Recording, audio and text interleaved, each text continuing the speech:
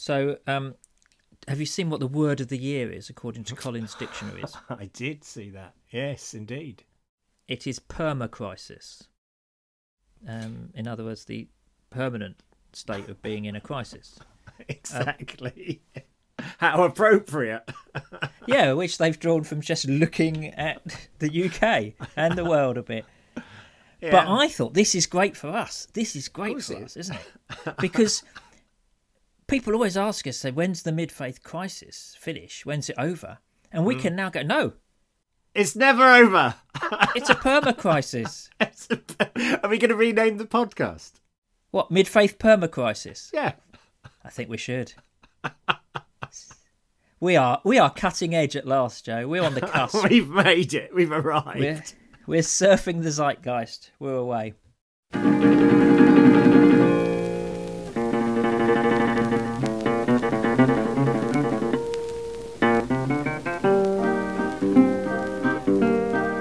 218. Just so you do it slick. Thank you. Welcome everybody to episode 218 of the Mid-Faith Permacrisis. My name is Nick Page. There's Joe Davis. Permanently in crisis. Yeah. How great. I did laugh when I saw it. That is excellent. Yeah. So good. Where others see despair, you see an opportunity, and that's what I love about you. This is interesting, actually, because I think quite often where other people see seriousness, I see a joke opportunity as well. Yeah. And they sometimes don't share that same view. Strangely. When they've fallen over in the street, much to your amusement. Well, no, I don't often laugh at people's physical discomfort. No, I or don't. Embarrassment or anything like that. But I do sit in lots of times when people are talking very seriously and think of inappropriate things to say. And sometimes I say them as well. I've been in meetings when you have said those things, to be fair. Looking back, there is a reason we weren't allowed to work together. Oh, that's true, actually. Yeah. No, well, and also, you do it as well, so it's just me. Well, anyway. I learnt from the best, thank you. Yes, thank you. Well, that's kind of you. Now, church notices to start with them. Well, let's just do the same old we've been talking about for the last few weeks. Staying Defiantly is coming up this Tuesday, the 8th of November. Links to be found on our Facebook page or in the show notes, as we like to say.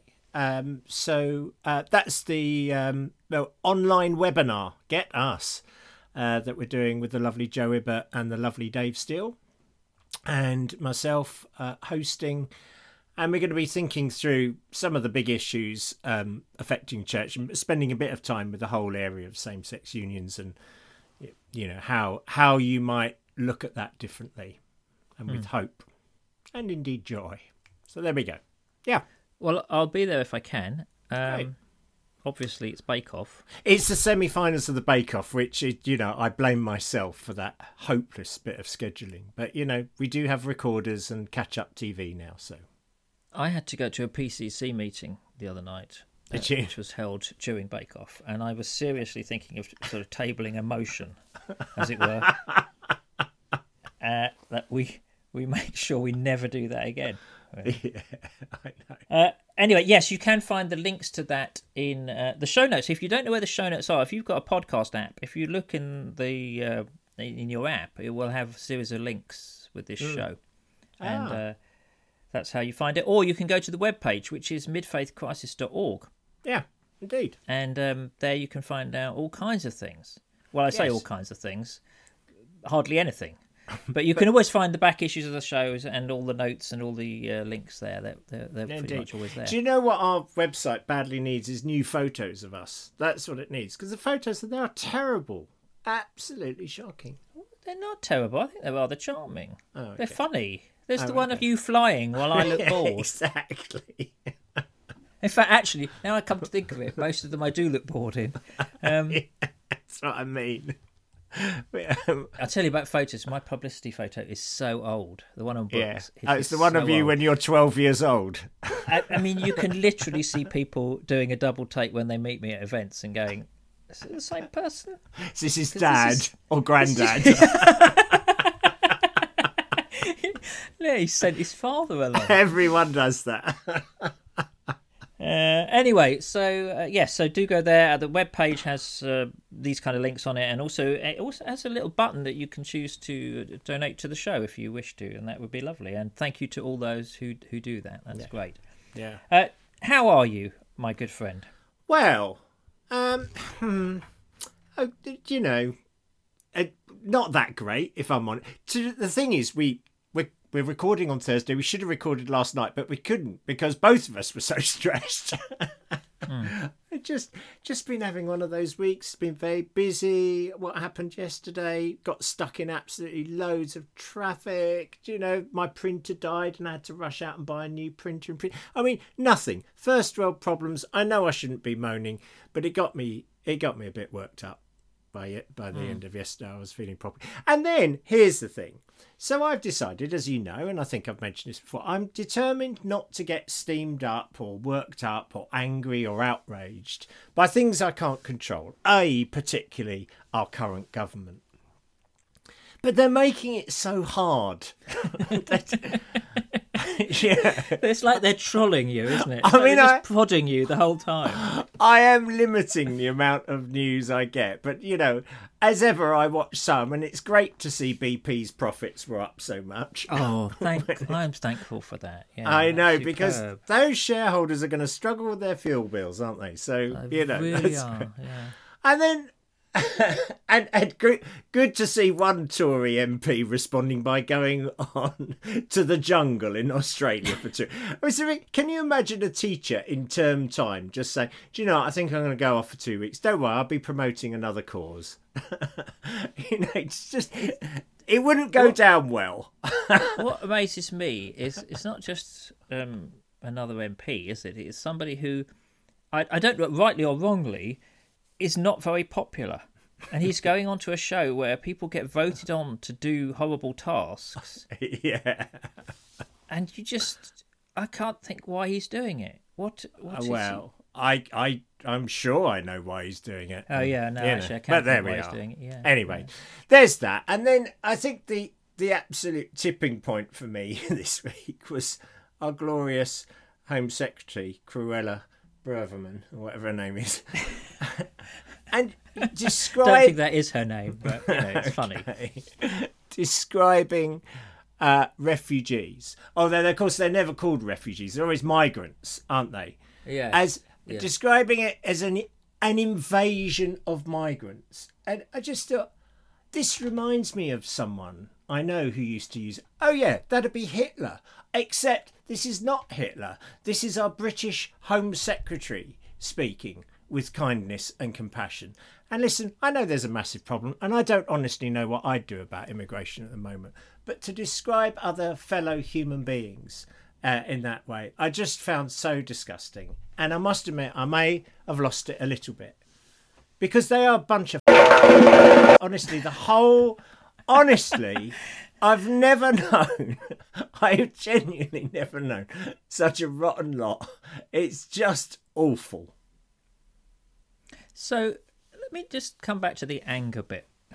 In this conversation so far, you've compared somebody to Hitler and sworn.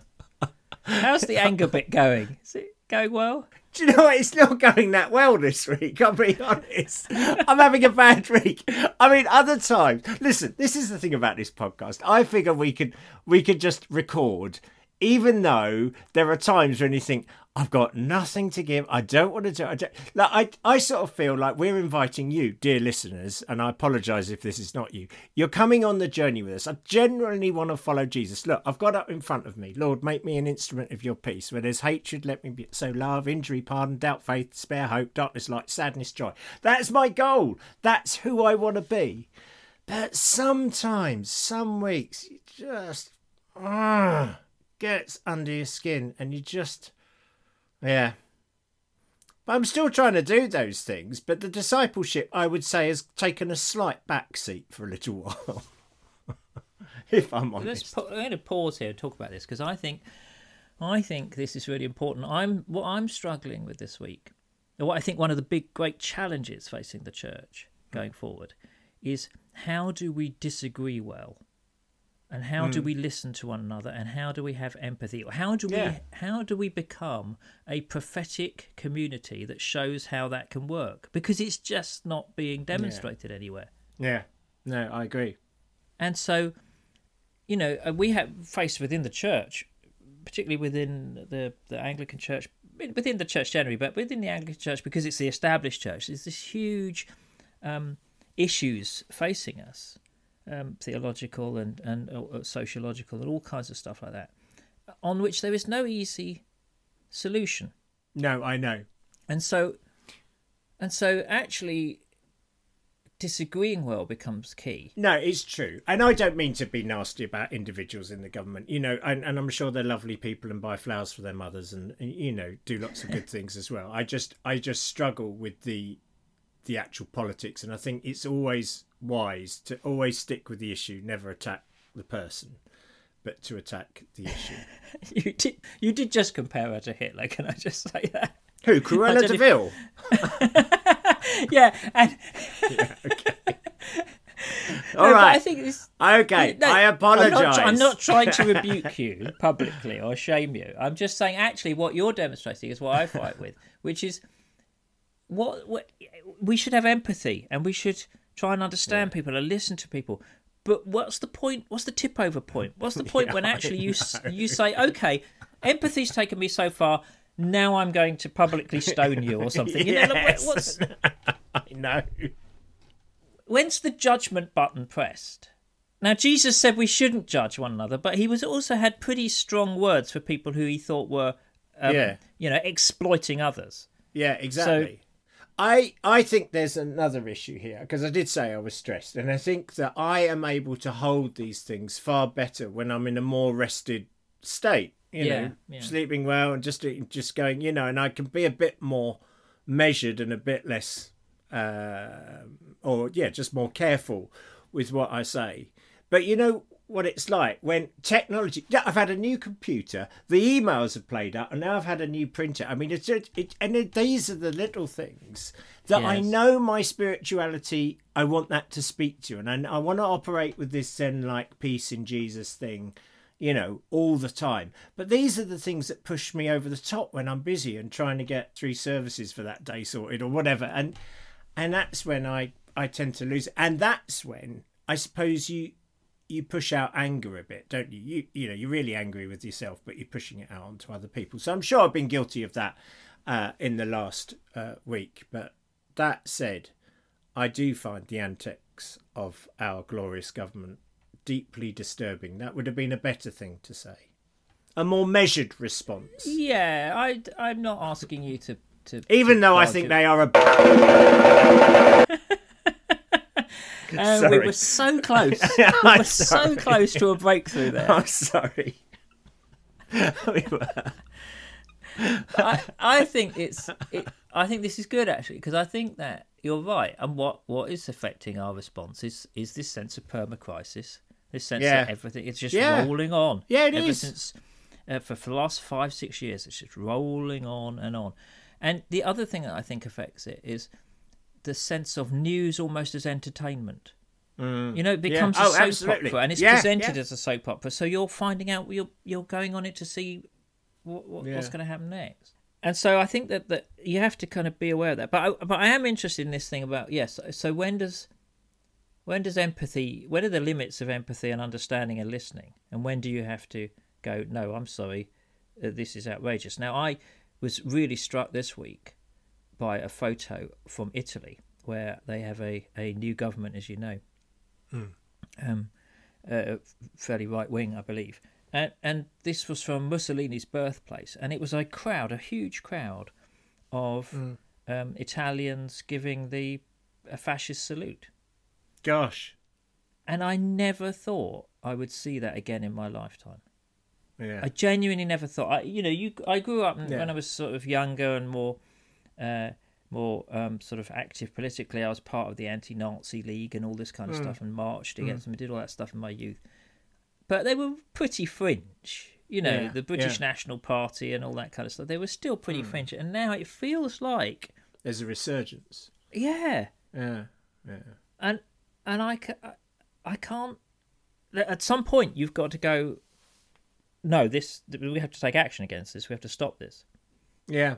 No, that's absolutely right. And I think also, do you not find getting older, like I'm feeling this kind of desire to batten down the hatches a bit. We're all feeling that financial squeeze at the end of you're earning in your month. You're thinking, I used to have a little bit left to tuck away to save for the bigger bills that come in. Now there just isn't that coming, and I feel this sort of tendency to sort of look after myself, my own little family, my own kind of kingdom.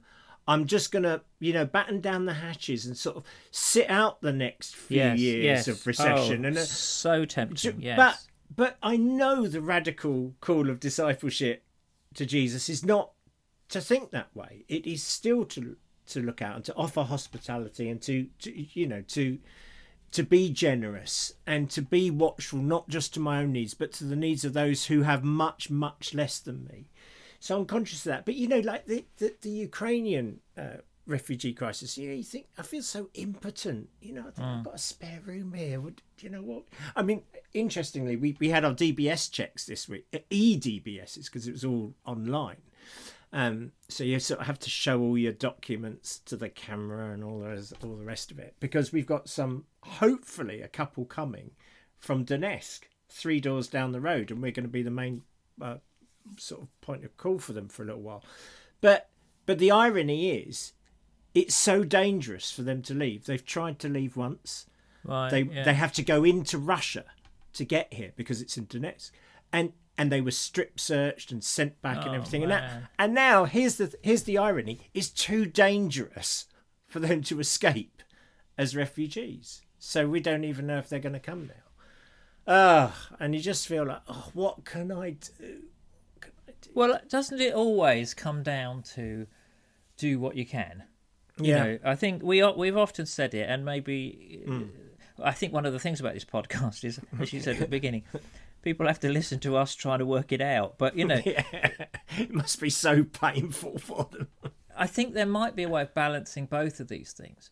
That sense of everything's too big, and I want to hunker down and I want to sort of reduce it, hide away. Well, I think you can bring things down to a local level and do things at your local level within your local relationships that will make a difference to some people. And that's probably the best you can do. Yeah. And as I said, as I was talking about, to actually listen to people and to not disconnect. That's the thing. I think it'd be so easy to disconnect from people with opposing points of view, but to listen to them, to try and understand them, but also to be prepared to speak up if you feel, that's wrong. It's a hard road, but I think it all comes down to our individual actions. Yeah, no, you're right. You're right. And listen, just to finish off this section, which is very much connected to this idea of radical discipleship to Jesus versus my own comfort. I think, and this is largely brought about by my mum's death and this real transition period to this next stage of life. Because for those that don't know, I'm 57 years old. So, I'm sort of seeing the next 10 years as potentially good years where he's still got a bit of health and fitness and, some energy to give. And I think, I'm really asking myself the question, do I stay in this kind of funeral celebrant groove I've got? A job I feel I'm reasonably okay at and good, and it certainly helps pay the bills and everything. Or do I push into some other areas that I'm passionate with no idea where the money will come from, but I'd kind of like to do them because it feels important. But, I have this massive imposter syndrome. Even doing this thing on Tuesday with Dave, you think, well, who are we to sort of start a big theological defence of our views? But you think, well, if others aren't doing it, I suppose we might as well. And, part of me wonders whether, I always have these doubts, is this just some vanity project for the sake of having a bit of significance towards the end of my life? Or is this coming from a pure place of, I just want to help people? And sometimes I think it's very hard to know what the motive is, really. Well, I think motives are often mixed, but it doesn't make the action wrong because of the motives. So firstly, I would say about that is what you're doing is not actually some huge grand defence. It's just you speaking up and with Dave and Joe, and you're going to do that. Yeah, sure. And there are lots of other debates going on, and you're going to chip in and play your part in that. So that's fine. Secondly, I think as long as you don't pretend to things that you don't know, as long as there's an honesty and a transparency there, then that's fair enough. And I mean, I think I've had it all my life, imposter syndrome. I reckon everybody has it. Yeah. If I really thought, why do I write books? It's because part of me wants to show off. Absolutely, of course I do. Because I just want to say, look at me, listen to my thoughts. Now, what I try and do is hopefully sort of tune in and express things that are going to be helpful to people. But there's always a bit of that, and everybody wants status. And also, you've done it so much, you're actually quite good at it now. I mean, don't you think you're writing your best stuff now? Because I think you probably are. I think I am, but it's taking much longer. It's painful. But I think also that with regard to the celebrant thing, I can see that's an issue for you, but don't forget I have booked you on Mates Rates. Yeah, I know. Yeah, so 5% discount, mate. I don't want to waste that kind of investment. Anyway, listen, thank you. That was a long answer, and it's time to go. Thanks for listening, everyone. So that's how you are. Sorry, how are you? Well, I want to touch on what you've been talking about in a way, but I've just come back from an eye appointment. Have you? I've got trouble with my right eye. Right. Well, I've got a bit of problem with both eyes, but my right eye was a bit causing me a bit of angst, and I've got I got a bit of a developed cataract in it, and which is a pain. It's not something unexpected, but that's what my grandmother had, and my grandfather. That's not what look at me. I'm in the prime of life. I am, 70 kilos of prime beef. I hate to break this to you, but this is what a friend does. The tough love. You are old. Well, this is true, and so that feels a bit depressing. It's kind of like, it feels like that's come on me, and and I suppose what you were just saying about what do you want to do with your life becomes quite pressing at this point then, because I've also got friends who are facing enormous problems, and all their plans for what they are hoping to do with their lives are in turmoil because of unexpected things come along. Yeah. And I think back to my friend who died earlier this year, who was just planning his retirement, just coming up to his retirement and just planning that. And it does make you realise that actually it's a bit of the Oliver Burkeman stuff. You've just got to get on with stuff. Yeah. Because you can make all the plans you like, but then reality comes along. Yeah. Yeah, definitely. And I don't know how well our faith has prepared us for this, because our faith keeps talking about I know the plans I have for you and blah blah blah and all this kind of guidance and all. Will I do this? And will I do that? Whereas I'll be honest, everything seems a lot more random. Yeah, no, that's really true and really helpful. I mean, I used to get given that verse regularly, didn't you? There was a real phase of you'd give that verse to people anytime they were going through any sort of difficult situation. I think it's a perfectly legitimate thing. You draw people to Jeremiah and say, look, here's a verse. Yes. I know the plans I have for you. I feel the Lord's saying that to you now. And yes. It's sort of true on one level, I think, and that's okay. But it's unhelpful, if we're honest, on another level, because you think, well, maybe the Lord would like to share those plans with me then, because at the moment I haven't got a clue.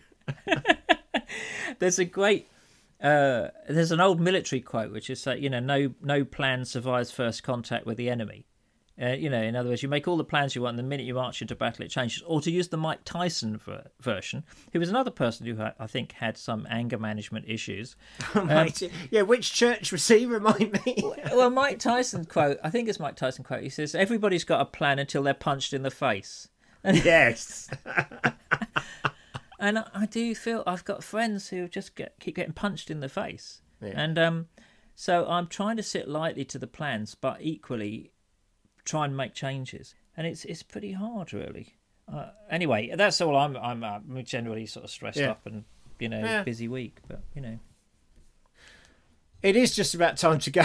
That was the how are yous. That's a record, isn't it? I'm sorry, everyone. It's been a tough week. You'd never guess, would you? Anyway, look, we should do some feedback, though, and get some actual content. Okay, let's do it. Well, first of all, let me say hi to Anne, Rev Anne. Hi, Anne.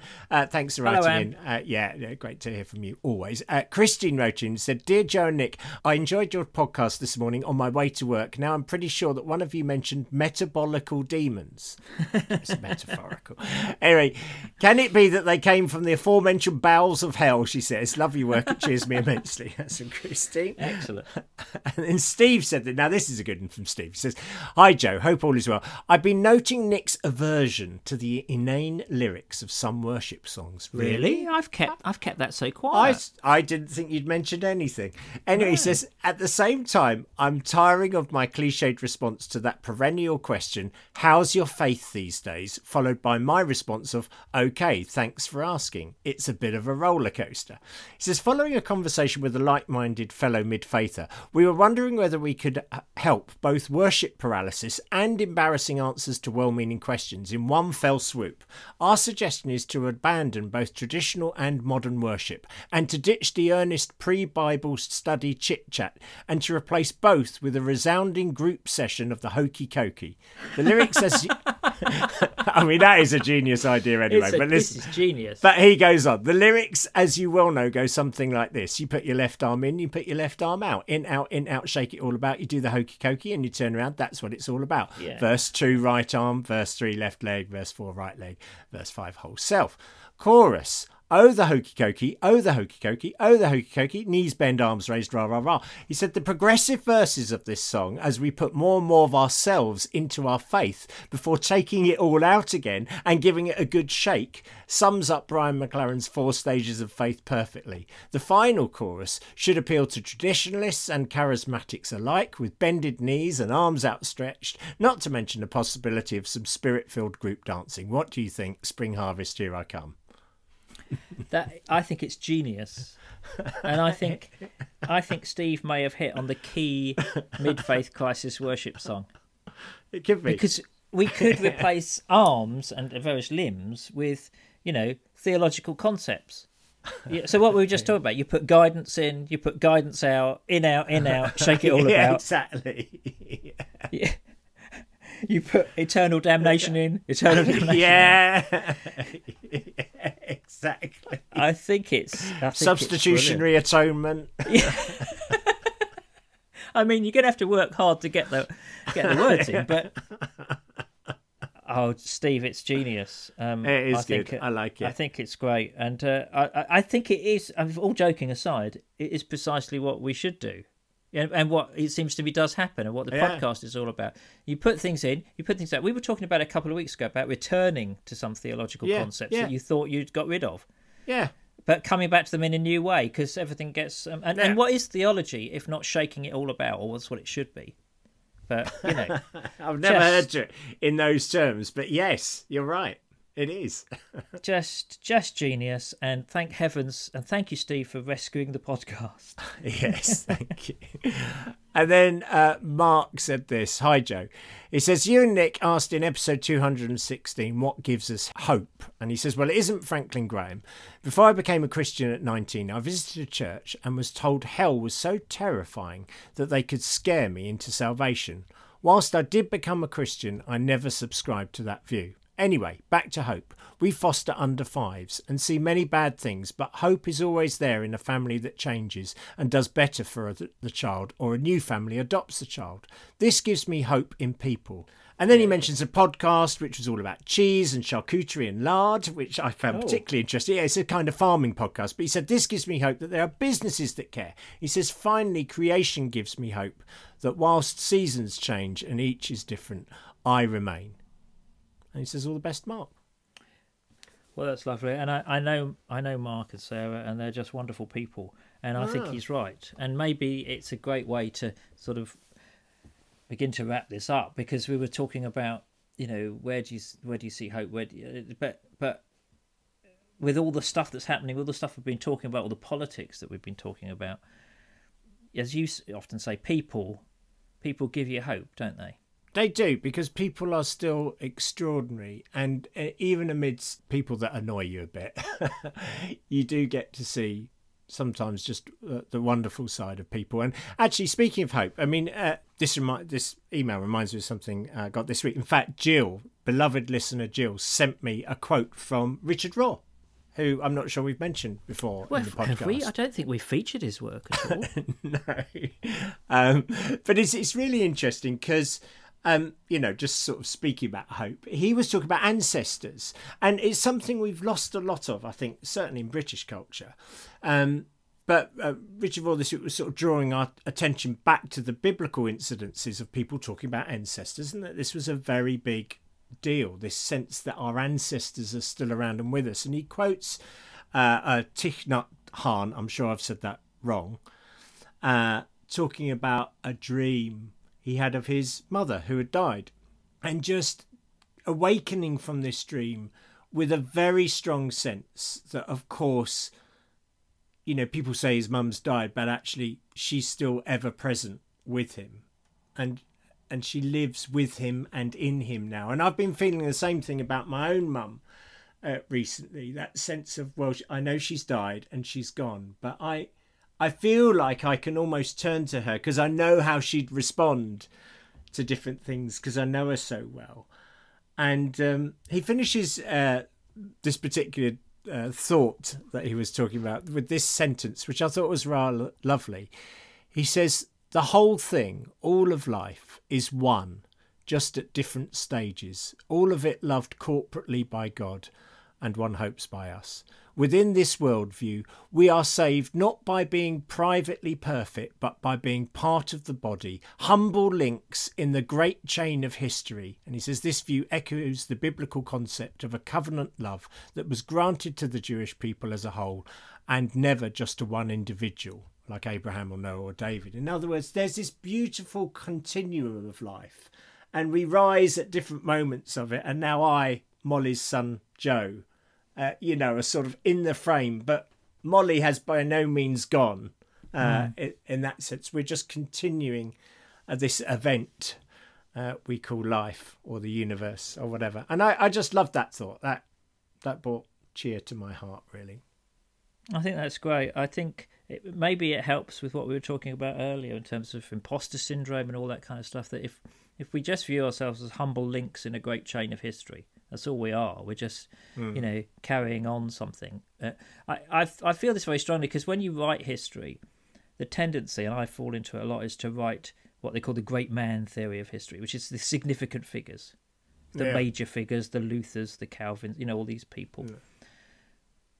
Yeah. And obviously you tell that story because they're the well-known stories and they have been influential. But the real story of Christianity isn't carried on by those people.